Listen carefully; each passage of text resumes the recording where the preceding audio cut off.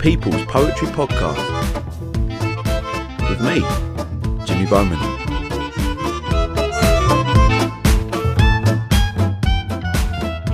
Hello, and welcome back to People's Poetry Podcast. Thank you ever so much for tuning in. This is Series 3. I can't believe we've already had 3 series in a year. What a year it has been. This is the poetry podcast that follows me, Jimmy Bowman, an aspiring poet and teacher alike, as I travel the UK talking to established poets, as well as poets who have just taken their first steps into the world of poetry, as I try to find out why it is we have just such a love affair with poetry in this country. This is a podcast aimed not just at those who already like poetry, but those who've never really considered it before. I want to show you that there's something in the world of poetry written for you. Now, I was very excited to meet the featured poet for this episode 1 of Series 3. I went up to Derby. I've never been to Derby before. It was a great experience. I got to sit with Jamie Thrasivulu in his local boozer as we spoke about his amazing debut collection, Owl Man, out on Burning Eye Books. We talked about the title of the poet,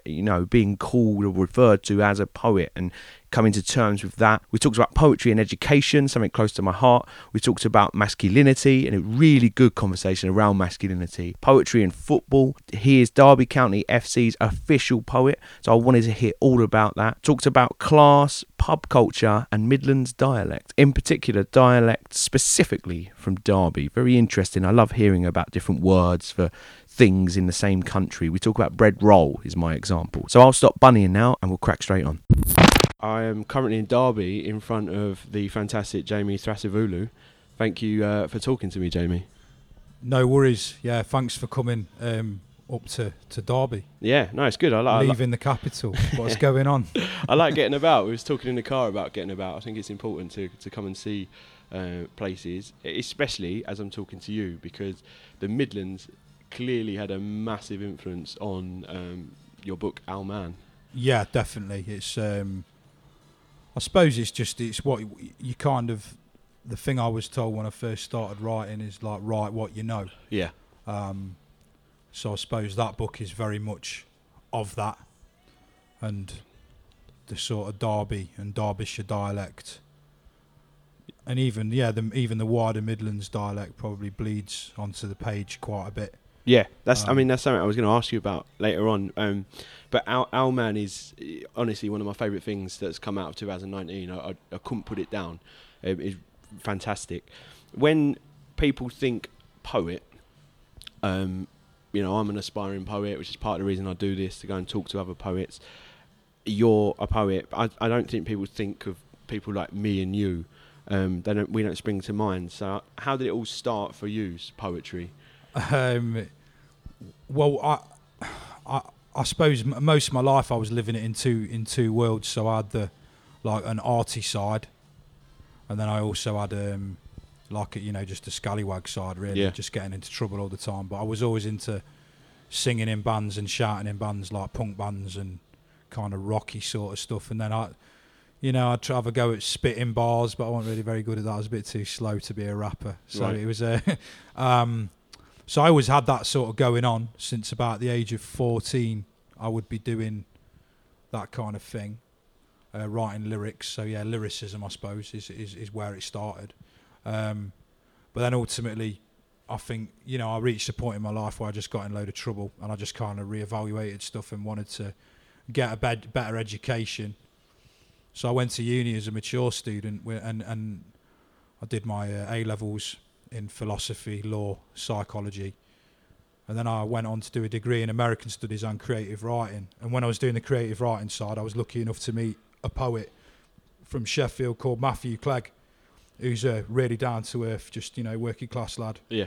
That he's brilliant. His poetry is really good, but he also saw something in me where he was like, oh yeah, I know you've got these grand ideas to write novels, but have you ever thought that, your process is, a bit like a poet? Have you ever thought you're a poet? Yeah. And the term instantly didn't sit very well with me. I was like, a poet? I was like, not really, mate. No, I've not really considered myself to be a poet, because I suppose I maybe had this notion that it was an aboveness to the word. It's almost a loaded word, poet, isn't it? Yeah, it carries a lot of connotations.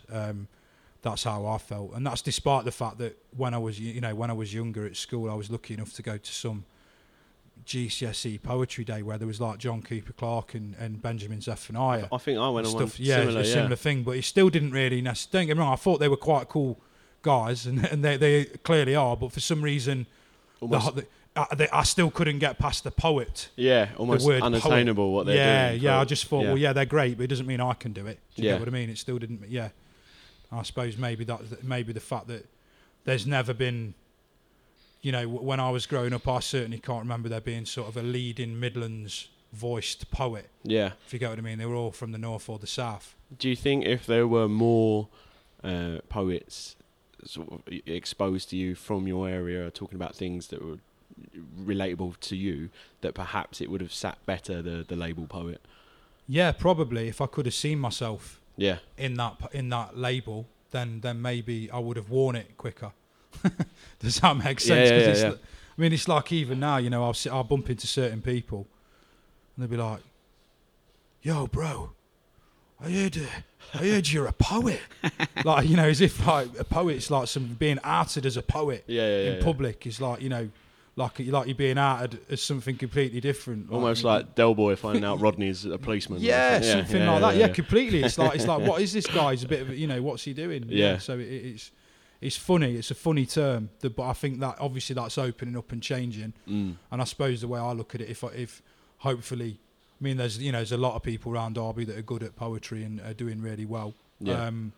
But I suppose hopefully, if I just continue to do my thing and people see it and it's in people's faces, then might help other people to realise that they can do it as well, because it's not something that's unobtainable. It's kind of set up that way. Yeah, if you get what I mean. I've read as well. You've spoken before about sort of the next revolution coming from spoken word and not music. How important do you believe spoken word to be, especially now because we've got such a divided Britain at the minute? How important do you deem sort of spoken word currently? Yeah, I mean, it's always been important. Clearly, if you trace back the origins of what a poet was to its community, it was sort of there to give a view of the news or whatever. Yeah. And you could argue that a lot of modern spoken word poetry, spoken word, whatever you want to label it, it shows that, because you do get a lot of poetry is soapboxing as well to an extent, but that can be helpful at times if people just nail their colours to the mast.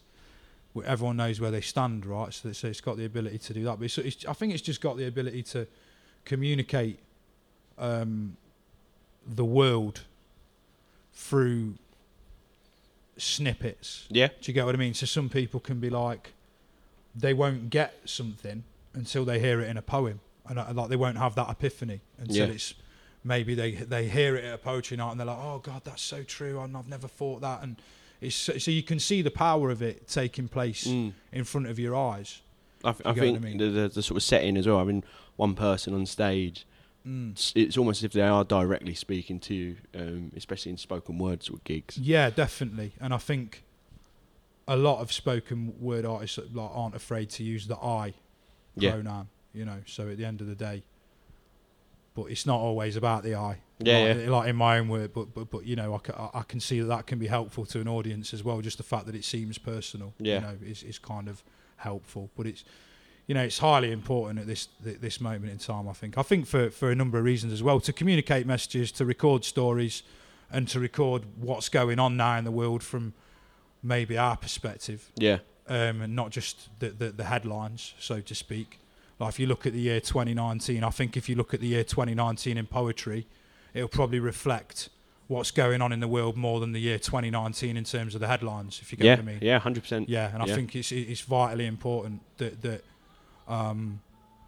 all narratives are recorded, because at the end of the day, that's what a poet's job is, first and foremost, in my opinion. Almost taps into this sort of citizen journalism type thing. Where, yeah, definitely. I think there's and certainly a lot of the more contemporary artists are well tapped into that, and good. Yeah. So on the back of that, do you still think poetry is seen as elitist? Because I mean, this was one of the reasons I started doing this podcast. Is I feel especially when I read your book, me and you are from similar areas, despite being, you know, miles apart in the country, and we've perhaps had elements of our upbringing that have been quite similar. And I everything you just said about being labelled a poet, when I first started writing poetry in sixth form, I almost kept it a secret from, you know, the boys that I hung about with, because I thought that's not going to wash with them. So in my head, it has always been this elitist thing, and then the fact that I was then, you know, I had to study, you know, Percy Bysshe Shelley or Bronte, I thought, oh, this is a bit highbrow. I don't think that's the case anymore. Do you still think people view it as elitist? Yeah. Just predominantly from the reaction I get from doing the education work. Like, education work is a real grounder when it comes to poetry. Because the kids still have this impression. They don't have this immediate impression that poetry's cool. Right. You have to win that. Okay. And you won't even win most of the time. Do you get what I mean? Which it ain't about winning. That's probably the wrong way to put it. I just mean you have to show them that there is another side to it. Yeah. Because the side that they've got is very much what they've seen in school. So, you know, probably... That says a lot about the poetry we're exposing children to then, doesn't it? Exactly, yeah. So, I mean, I've always said, you know, the relationship between a poet and a school is hugely important, but it's as much about seeing it in the flesh. You can only... You know, I know there's lots of teachers will try their best to be enthusiastic with the GCSE anthology, and maybe some of them have lost their enthusiasm, and I don't blame them either. Yeah. But there's something different about a poet reading poetry or performing poetry compared to a teacher doing it. Yeah. Because if you've got a teacher that does both, that's great, and that's lucky. Yeah. That if for a school to have a teacher who's a poet who understands how to read poetry, for starters, because there is a rhythm to it, and if you just read a poem without being aware of the rhythm, that could have a negative effect on the poem. Can I get that in writing so I can have that on my CV? Yeah, definitely. They know how lucky they are to. No, it's a good thing. It's a good thing because I think that's part of the problem. It's the passion for the conversation needs to be there as soon as it's introduced.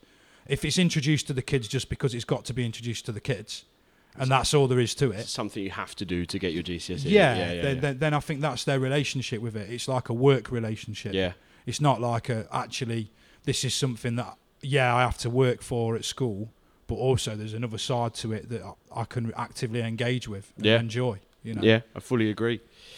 Let's talk about Owlman because it's amazing. So Owlman touches on so many different issues. For anyone that hasn't read it, it's a big task here, give a sort of a brief overview perhaps of Owlman. I'm tempted to just take the book off you and read the description on the back, but I'm not going to cheat. I'm going to do it off the top of my head. So I suppose it interrogates quite a lot about masculinity, about mental health, about addiction, about violence, criminality, class divisions, the political elite.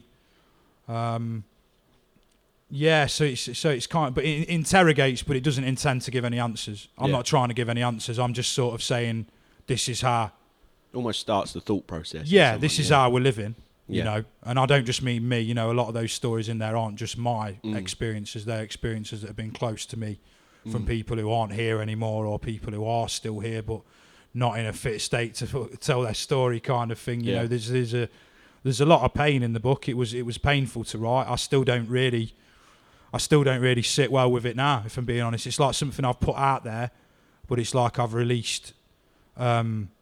I don't know, I've released something that I'm still very uncomfortable with. Well, I saw it, because I was going to ask you, I mean, a collection like that, how long does that take to put together? Because I read in the sort of the bit at the back that you've written where you're thanking certain people, you said it almost nearly killed you writing it. Yeah, because I had to bring up a lot of stuff from the past and maybe go back into frames of mind within the narratives that maybe I was sort of trying to leave behind. But then when you're writing about them, I don't know, maybe it's a bit of that thing about getting in character. I'm not really sure, but it can have a negative effect when you're bringing all this kind of stuff back up. If it's stuff that you maybe thought you'd dealt with, do you get what I mean? So it's important to write, but a lot of the time I felt like I was a conduit, like I just needed to. It was a message I had to communicate because if people sort of opt out of communicating the message, then it never really gets spoken about. Yeah. Do you get what I mean? So for me, it was about, well, let's just go with it. Even if that bit in the book really makes you feel uncomfortable, Yeah. just go with it. I think it's part of an element of this collection that makes it so incredible is that you can see these aren't poems you've written for the collection. It is a collection of, painful memories and stories, as you said, put into this book in a beautiful order. I think it really.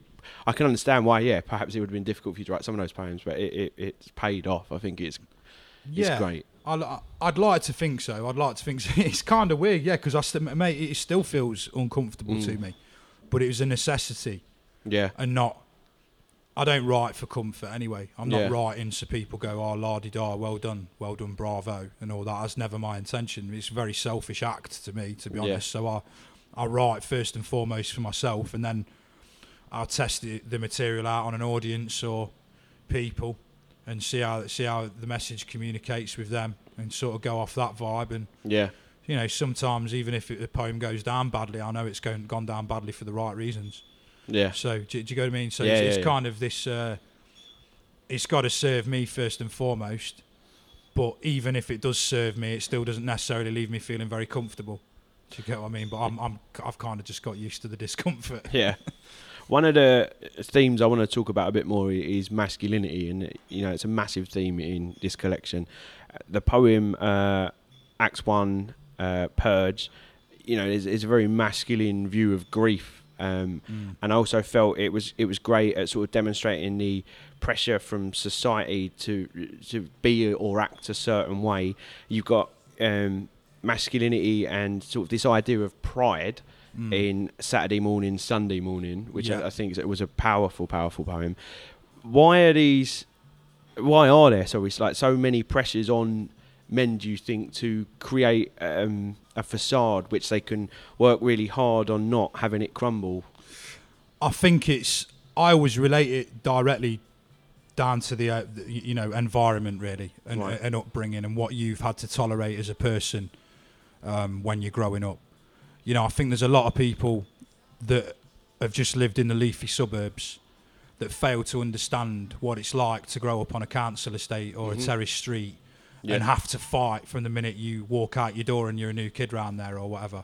Because the first thing that you're judged on is, who are you?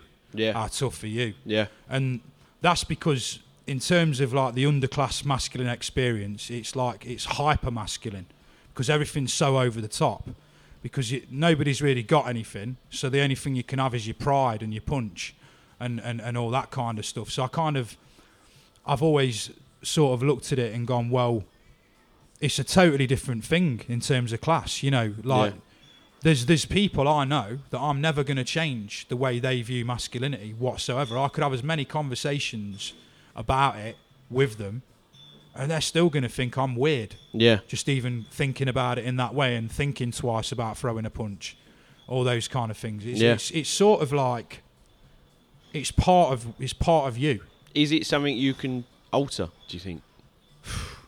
I mean, I think you've got to keep chipping away, but I think ultimately societal conditions need to change so that people can have good role models and people can have, decent upbringings. Yeah. Like why hasn't everybody got a decent upbringing? Yeah. That's just not the case, and we know that. So there's so many things that impact upon the experience, and there's so many outside issues that interfere with, what is the male role model people are taking in. So if you're from a rougher area, so to speak, which I don't mind saying, I wear that with pride. It's if you've had that more rough and tumble experience, then and everybody you looked up to or was maybe fearful of was doing the same. You just kind of, it's like monkey follow monkey, isn't it? Monkey see, monkey do. It's like, well, what else do you do? I've seen how this guy has an easier life. It's by fighting and punching that guy down when that guy says something to him. That's how they have an easier life. Yeah. So as soon as I figured it, it started with me, people picking on me over my surname. And then after a while, I just got sick of people picking on me over my surname. So I started fighting back. And then, you become good at fighting back and you get used to fighting all the time, and then you maybe get good at fighting, then other people recognise you get good at fighting, so before you know it you're rolling around with a load of people who are good at fighting and thinking you're good at fighting, and it's like, let's go and do some fighting, rah! And that's just kind of how it goes, and it can take you a long time to think this is pathetic. Yeah. You know, this is like not the way to go on as a human being, but you need to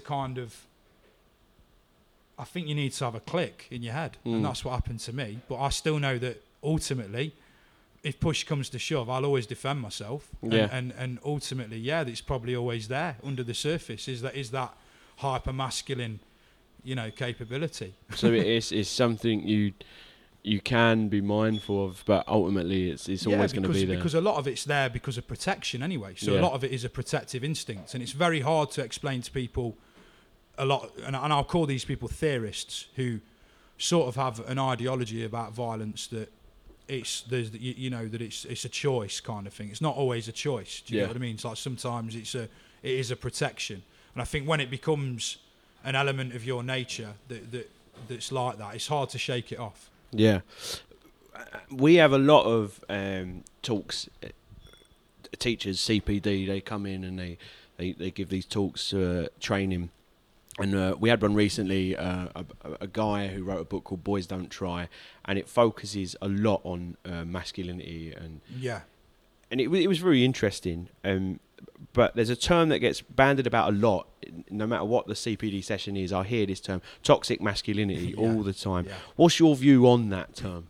It clearly exists. Yeah. But also, there tends to be this middle class narrative. I mean, basically, if you look at most of the narratives that misuse such a term and weaponise such a term, you'll notice a common theme that these are middle class theorists that are writing and applying it to everything. So it's tended to be that now anything that's masculine is toxic. Yeah. Where that's just not true. Do you get what I mean? That, like, if I don't think men should not be proud of being men. They should be happy to be men, and they should allowed to be men, and they should allowed to be a man's man, if we want to still use that term. Like that should still be allowed. But I think there's a tendency for people to weaponise the term and just say any kind of male behaviour whatsoever is toxic. Yeah. But then these people probably turn around in the same breath and say behaviour is not gendered. So this is kind of the battle that we're up against, if you get what I mean. Yeah. There's not really... If you ask me, if you've got a panel of university-educated professors discussing toxic masculinity who've probably never really been in an environment where they've really seen hyper-toxic masculinity, because they'd be too scared to be in that pub, for starters. They wouldn't want to walk in there because they'd be like, oh, we're not going in here, it's full of commoners. Then, for me, what are they really adding to a conversation? They need to get down on the ground. They need to go and speak to the people. It's all good having these theories, but a lot of these theories aren't coming from the real world, and I think we have to take into consideration the real world. So there's a lot of work to do, and there's a lot of work to do in terms of this, showing men about their toxic behaviour, because it exists, obviously, but not every single male action is toxic. Yeah. You get what I mean? Whereas I think we now live in a world where it's like, oh, he goes to the gym, or watch him. He likes looking after his body, I'll watch him, you know what I mean? He likes, it's just kind of, it's gone a bit too over the top. Yeah. An area that I'm going to talk more about with you in a moment is football. But this idea of masculinity, I mean, certainly you're a Derby fan, I'm a Millwall fan. It's evident at football games. You do see heightened masculinity, if you like. Why do you think this is? Because I think it's a very British thing as well, because I was watching something the other day, I don't know if you've seen it, it's a Vice on Facebook. There's that bloke in America who reckons he's the Miami Casuals, but they haven't got a football team and it's only him. And he keeps calling out sort of Millwall and Stoke and all these clubs. No, you got to share this with me. Yeah. It sounds like a good giraffe. And the journo went over there and he's talking to him, and they went to a football game, or soccer game as they call it in America, and it's very family orientated football there. Yeah, but over here, we've got hooliganism. It's very tribal. Even now, I know it's calmed down a lot, and the world has changed, and we are recognising things such as masculinity. Why do you think things like football have still got that? I think at the end of the day, what we're dealing with is emotion. Yeah. Yeah. So football audiences are the most emotional audiences in the whole entire world. because it's their whole life and their whole identity Yeah. is pinned on the hopes and dreams of a football club. And I think it's more, for me, it's going to be there more in clubs that are local. Mm-hmm. So the local populace support the club. Yeah. Like you're like, you know, with all, like anyone around your area supports Millwall or should do. That's the attitude of the people in your ends. Yeah. In Derby, it's the same attitude. Yeah. If you don't support Derby, why don't you support Derby? Because you're from Derby. Yeah. So therefore, the whole identity of the club is like, it's like stamped on you without having a tattoo. Do you get what I mean? So I just think that our fans are more emotional than people who, and I don't care if this upsets people who support football clubs that are based where they're not from. Mm-hmm. I don't think they can share the same passion as supporting a club that's where you're from, and I'd refuse to believe it. I just refuse to believe it. I don't care. People can argue about that with me all they want. I'm not having it. You know. And it's that passion that sort of drives. Yeah, that drives that, and then I don't know. It's just kind of part, like you say. It's very British to just sort of act like that. And if you think about the poetry of football, you know, football chants, it's all quite aggressive. Yeah. It's quite aggressive, rowdy stuff. Yeah. It's not like, you know, and even the sing-alongs, the song that the original chant is based on might be a really lovely mellow pop song, but a football stadium will make it sound hyper and like ranty and masculine. So I think it goes hand in hand. But, you know, I think we must always remember as well that there's a hell of a lot of women go to football now, and they get involved just as much as the men at football. Yeah. You know, and I think that's great. You know? But I just think maybe it's a hyped environment. Yeah, and it's just full of passion. There's nothing like a football match. It's very concentrated, so it's not. You can't compare it to reality. There's nothing like a football match. Yeah. I mean, if I say to you, what can you compare to a football match? Yeah, you're right. No. You're comparing it to a football match. You're not like nothing compares to a football match. Do you get what I mean? When you're in the end in an away end at a stadium or whatever, surrounded by all your people, there's nothing like that feeling. Yeah. Yeah. Football and poetry are not two things that most people would sort of mutually exclusive. They wouldn't put them together. However, I am sitting with Derby County's official poet. Is that right? Yeah, that's correct. Since last season, since Lampard came in, actually. So how did that come about? Having an official poet? Well, it's.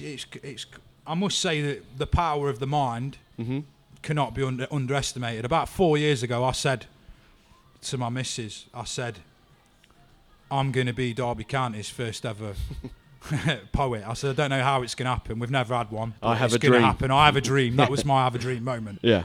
And it was quite funny. I originally met this director that was there, and he gave me his email. So I wrote an email to him, and he never got back to me. And then shortly the director left, actually. Right. So I tried about 4 years ago to directly chase them, but nothing ever came of it. So anyway, like last year, I did a gig in about June last year for the Joe Cox Memorial Foundation, and it was on Normanton Park in Derby. And there's a chalkboard on the park as well, and they asked me if I'd pen a verse of poetry or, you know, chalk a verse of poetry on the board. So I had this one, there's this one verse about Stevie Bloomer watches down on the ashes of our baseball ground, and because I wanted to write something that represented the area, because Stevie Bloomer was from Pear Tree in Normanton.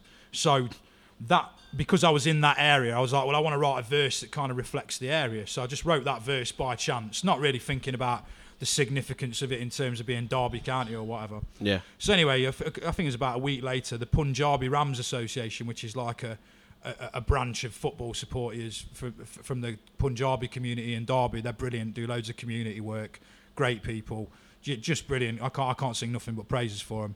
Well, they took a photo, and then they tagged Derby County official and the comms team, like i.e. Owen Bradley, who works at Rams TV. They tagged them all in and says, you're missing a trick here, this lad's nationally acclaimed poet. Because by then I'd won my first award and stuff, been published, so I could claim to be nationally acclaimed in Derby at least anyway. And so they just tweeted out, and they were like, you know, you're missing a trick, you should get him involved, he's a massive Rams fan. And then they just tweeted back saying, like, we might have something.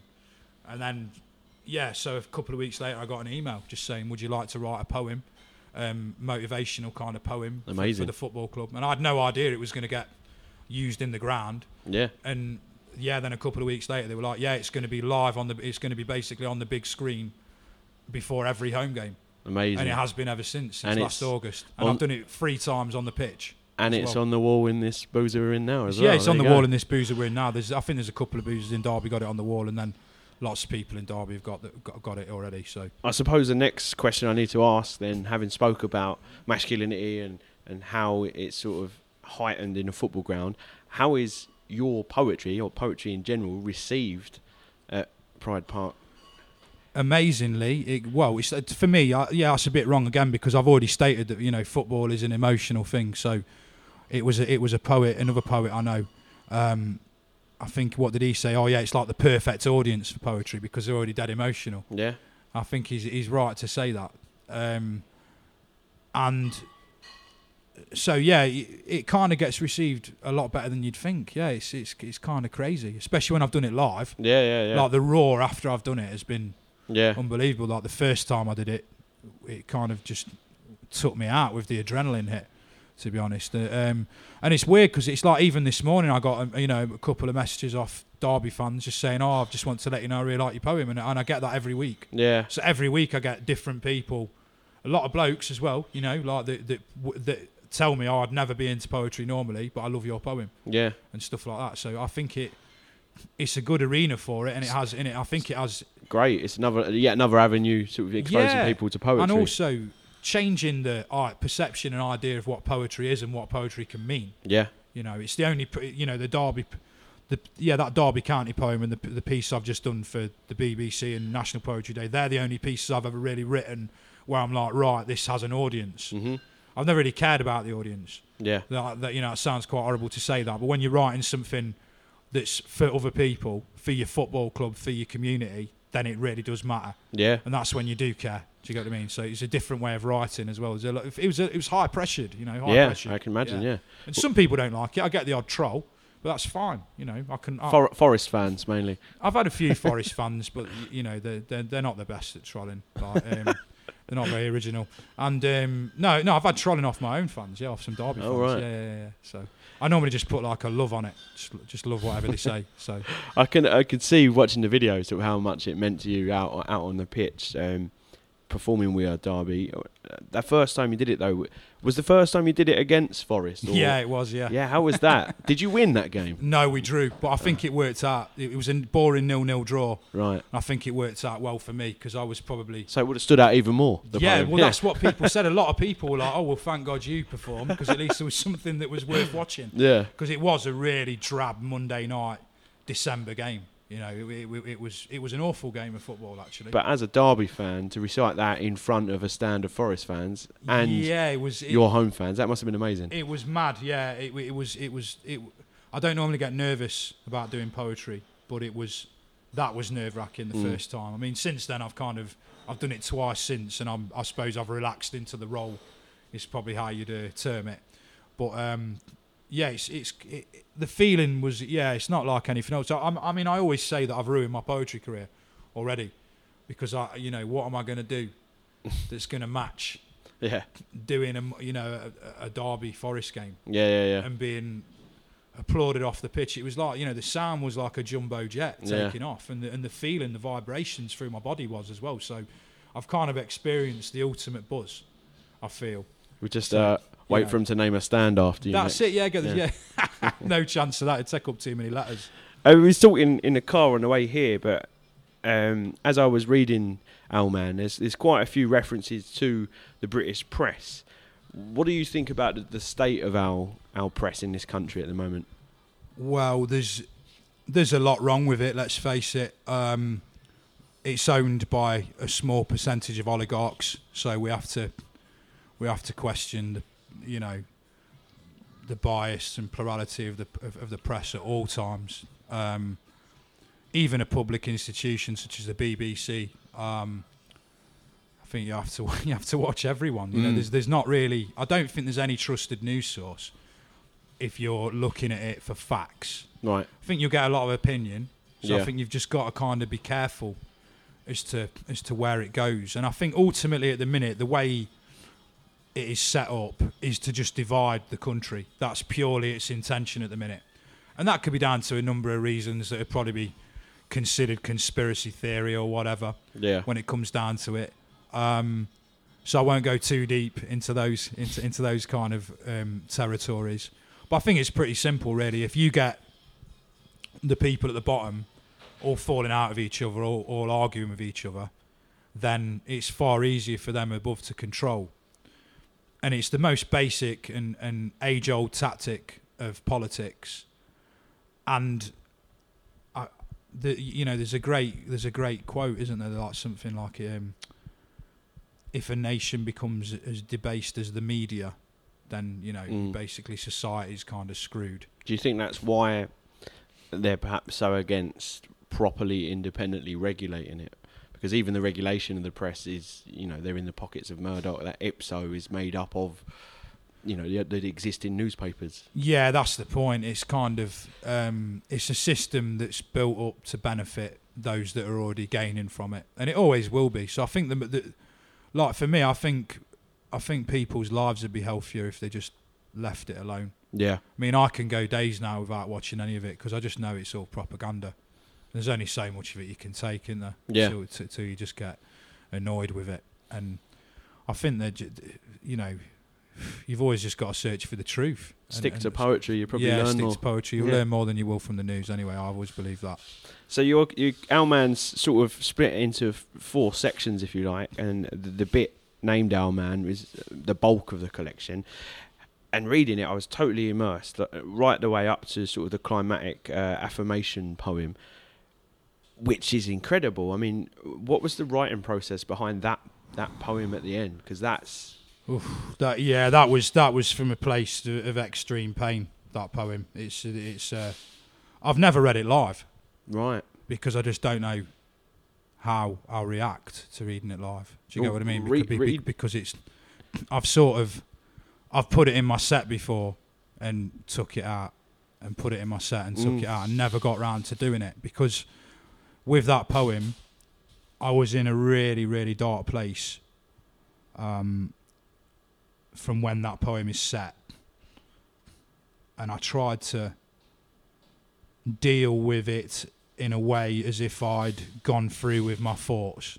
Does that make sense? Yeah. Because I knew it was important to write it. This comes back to what I was saying, like I felt like a conduit at times because I didn't really want to talk about it. But I felt that by writing about it, it was important. It's not stuff I've not discussed with people, but I didn't necessarily feel comfortable writing about it, which is kind of weird. Well, it made me feel sort of sick with nerves almost reading it because you could see where it was going. Yeah, and it built up and built up. It's kind of that whole process and I don't know. I suppose I hope I read it, and I suppose that maybe I hope some other people will read it and realise that they're not the only people who've been that deep. Yeah. In the, I suppose the madness of depression, and the seas of sort of suicide, thinking that there is no other way out other than you to just to do that. Well, again, it goes back to what you said earlier. This collection's not giving answers; it's starting the process of talking about it. Which, I mean, some parts of that poem are just like, I find it tough to read back. It was the hardest one to edit. The bulk of the editing was that poem because I just couldn't. It was like going back through it was like just painful. Yeah. Because I very much wrote it at a time in a notebook. And then I didn't edit it too much. I just had to make it make sense. If you know what I mean. It was just kind of, there was a crazy, it's crazy, but I want people to know that, they're not the only one who can lose it like that. Because I was Googling ways to, I was Googling inventive ways to commit suicide. And that's not a joke. You know what I mean? That's the truth. That's the basis of where the poem came from. And I sat back after I'd gone through the mania of it all, and I kind of thought to myself, that's really fucked up. I think it as well. And I thought, and when I started writing about it, I thought, well, I don't really want to write about it, but I've got to write about it. I think it's very clear in the poem that it's not a joke, and I think it beautifully almost links that sort of masculine pride sort of notion, even at his lowest point. he still wants to go out on a different way, and it's that pride that's gripped him. Yeah, I think it's hard to read, but it is essential reading. I think it is brilliantly done.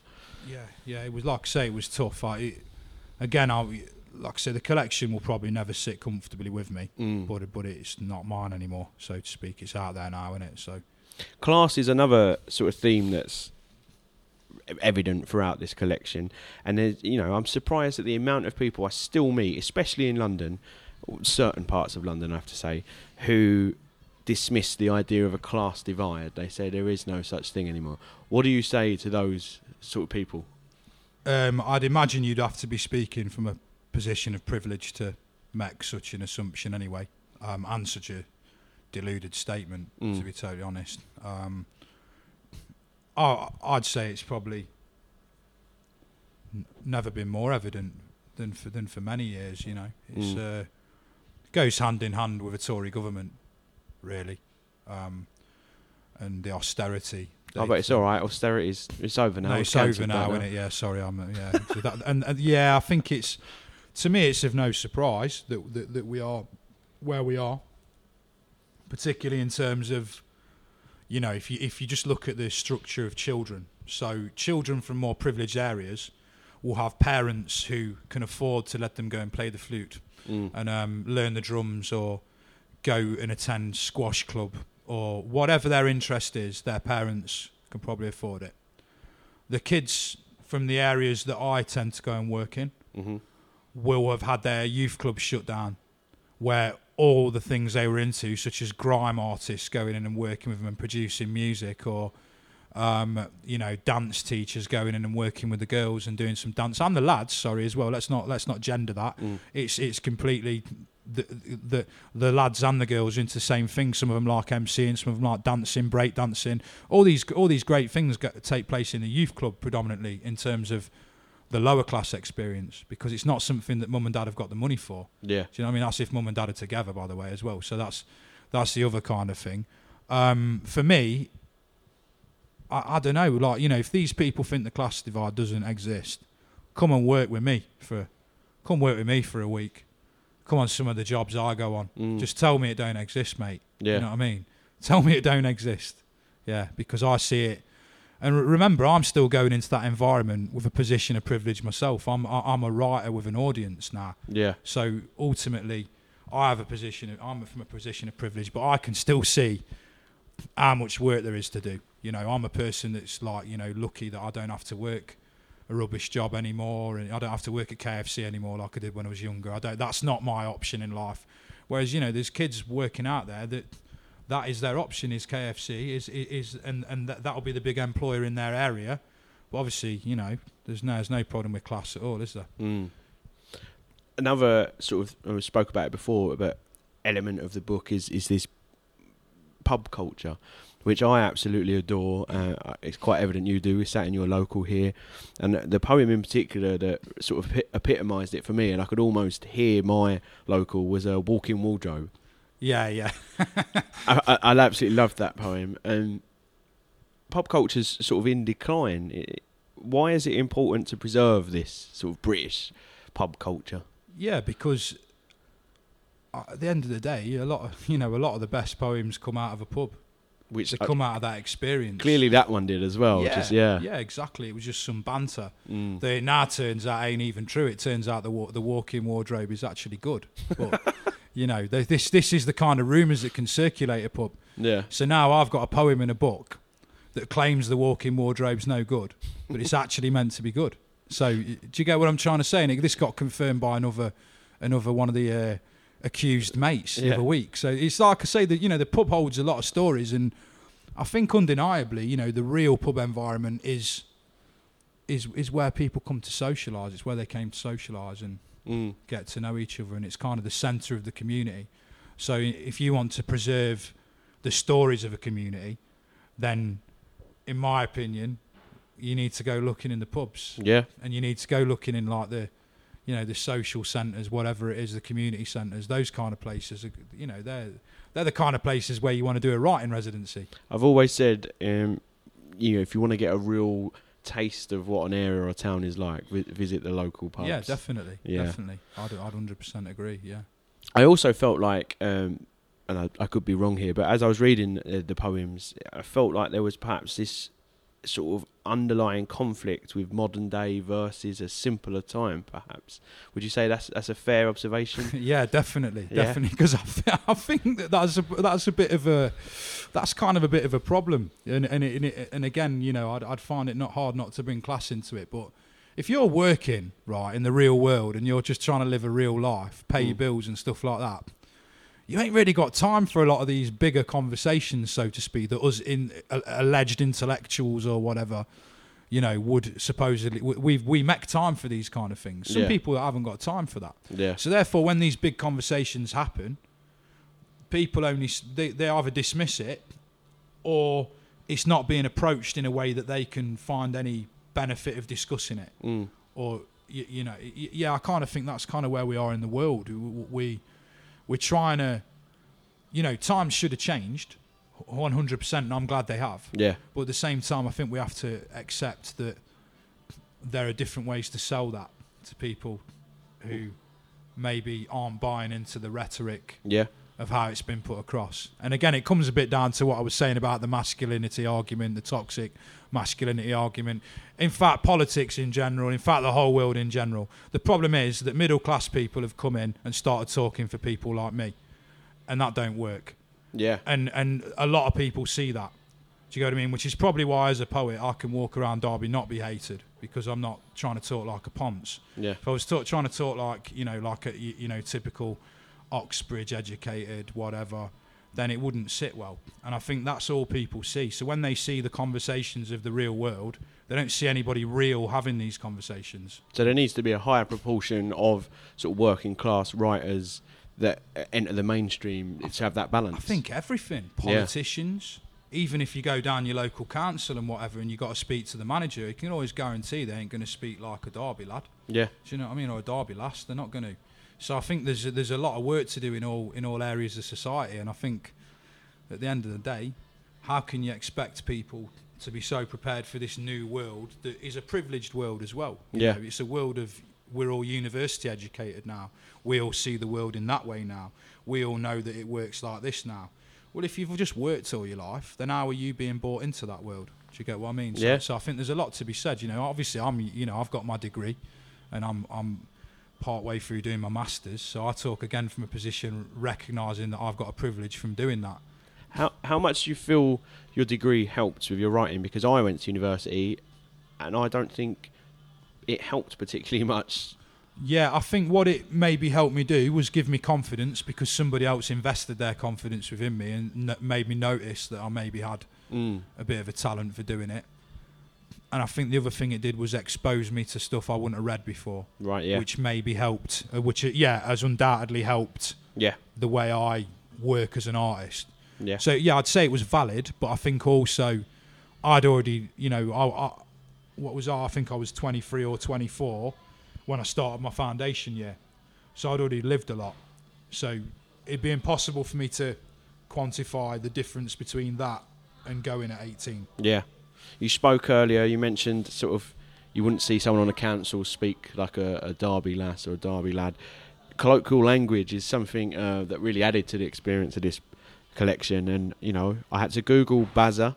Give it the buzzer. But Bocker as well. Bocker, so yeah. Bocker, right? That's it. That's right. Yeah, he was an old homeless guy that lived around the city. So for a while, the term Bocker was around in Derby, but I thought it was like a national thing. Right. Yeah. And then I realised it wasn't. So I was like, well, we're going to preserve this word then, aren't we? Yeah. And so a lot of it's very conscious. A lot of the colloquialisms in there are very conscious effort to preserve the dialect of Derby, because we don't have many published poets, and we may not have many published poets in the future. Who knows what's going to happen? It wasn't until I lived in the Midlands for 3 years that I found out how many words there were in one country for a bread roll. No, a cob. Yeah, right, well, cob. see, we're in the cob neck of the they woods. Start swearing at me now. The interview was going so nice. But cob, Balm cake batch. There's all, loads. oh yeah, There's loads of them. loads. There's But it's great. Loads. Bread cake. Oh, there's loads. I've heard loads. Yeah. So a couple of standout poems for me. Obviously, we've spoke about The Walking Wardrobe, spoke about Affirmation. I love that one with nature. Yeah. That's quite an old one. That is. Yeah. It's just the imagery so powerful, but very poignant almost as well. It's great. And TID I loved because I hate New Labour as well.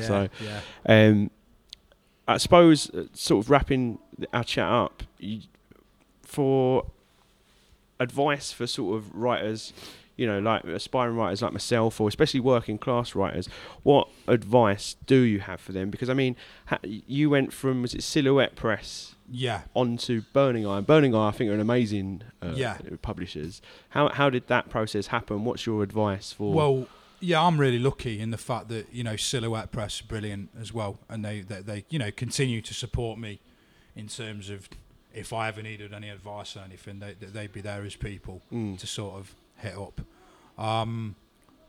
With me, I mean, I suppose I can't emphasise the importance of obviously working hard at your writing and constantly developing it.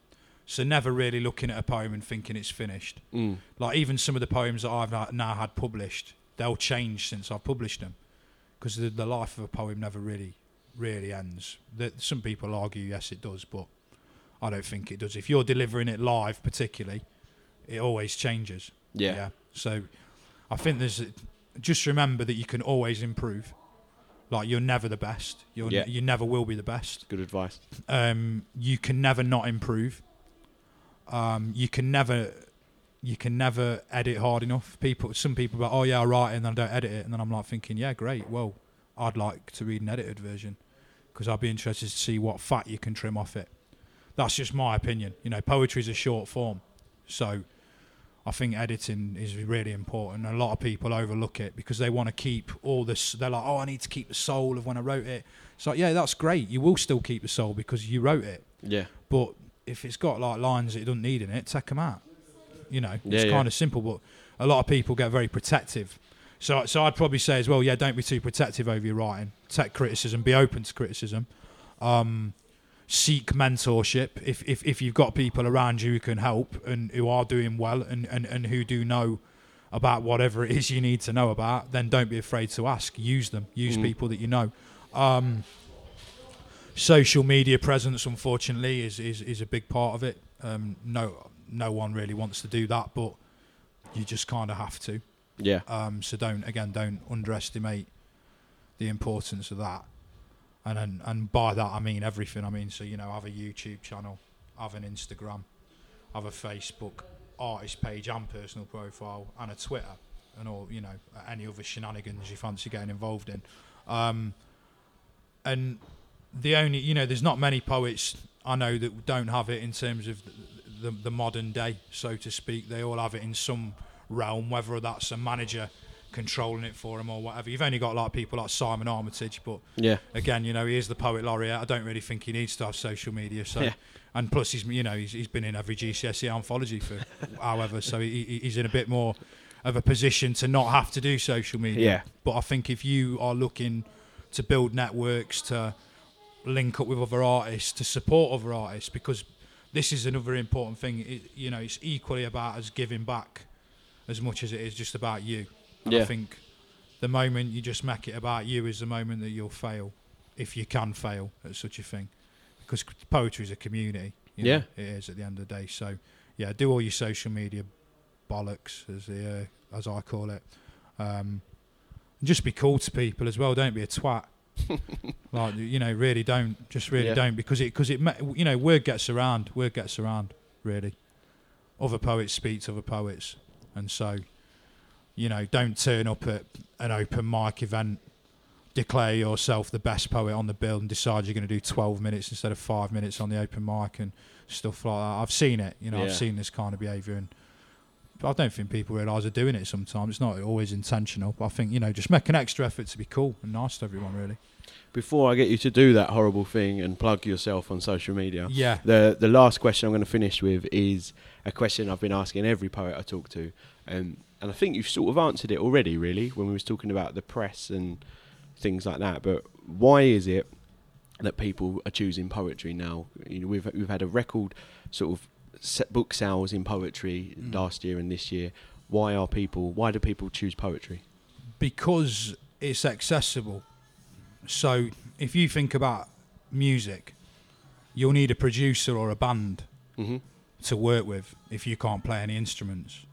Whereas if it's just you and it's your voice, it's very obtainable, easily obtainable. You could turn up at an open mic and go, right, bang, I'm doing it. And you can kind of decide that's what you're doing. Yeah. I suppose in a way, yeah, that's another bit of I just decided, 4 years ago that I'd had enough of trying to be a poet. I'm going to do it now. I'm going to do it. I'm going to have a bit of confidence and realise that I do have a bit of a talent. I'm not the most talented person in the world, but I have enough to do something, so I'm going to do it. So I think I think people are seeing that. Do you get what I mean? And because there's more voices coming out that are just, like people you'd meet down the pub. Yeah. They are maybe seeing themselves reflected more in poets, so they're going to go for it. They're going to reach for it. And like I say, there's nothing more annoying than if you're into the music of language, there's nothing more than annoying than relying on a band. Yeah. Yeah. And I'll tell you that from experience. So that's a great point. Yeah. Right, Jamie, where can people find you? And are there any local poets perhaps that we wouldn't have heard of that we should check out from Derby? Yeah, people from Derby that I like. Sophie Sparham, who I do a lot of work with. Pip Anaya. There's Darren Carey, who's originally from Mansfield, so I'll big him up for that because, we have to get it right, don't we? Don't want him getting a bag on.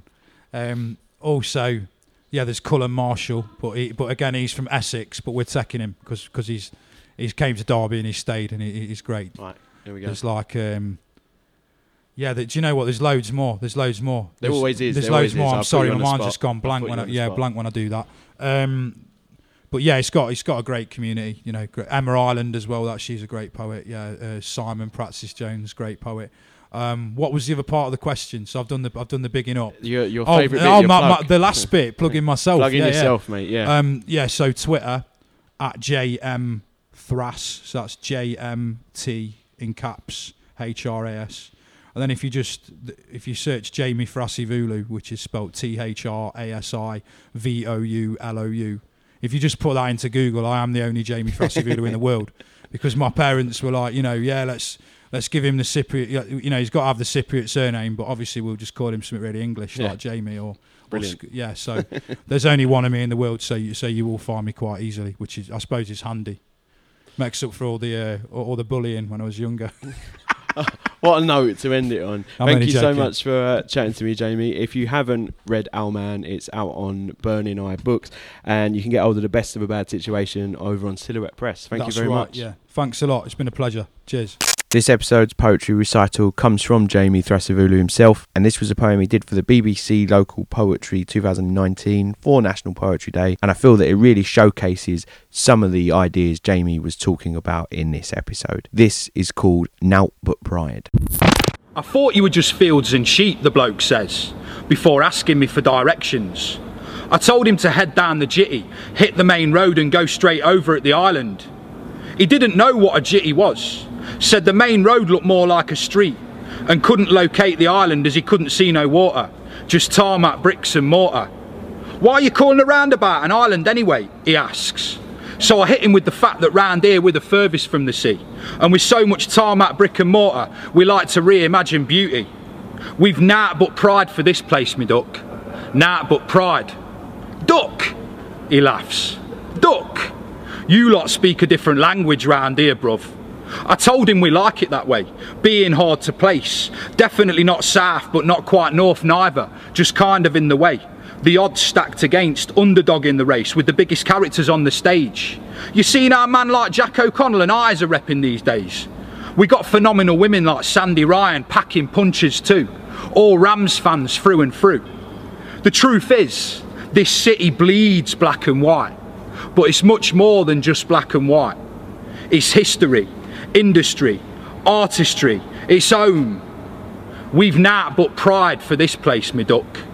Nowt but pride. So there we have it. I really enjoyed talking to Jamie. Thank you so much for taking the time out. Please do go and check out his debut collection, Owlman, on Burning Eye Books, or The Best of a Bad Situation over on Silhouette Press. Who knows, maybe I'll see him down in the Den for Millwall Derby if I can get him to come down to London. A big thank you goes to you at home for listening as well. If you've enjoyed what you've heard, please do tell someone. You can find us over on Instagram, People's Poetry Podcast, on Twitter at people_poetry, Facebook, People's Poetry Podcast. I'm on Twitter at JBO Pens Poems, that's JBO Pens Poems, or just point someone in the direction of Spotify, Acast, SoundCloud and Apple Podcast. If social media doesn't cut it for you, or you are a poet that would like to get involved with the podcast, please do email us at peoplepoetrypodcast@hotmail.com. I'd love to hear from you. Thanks again for choosing poetry.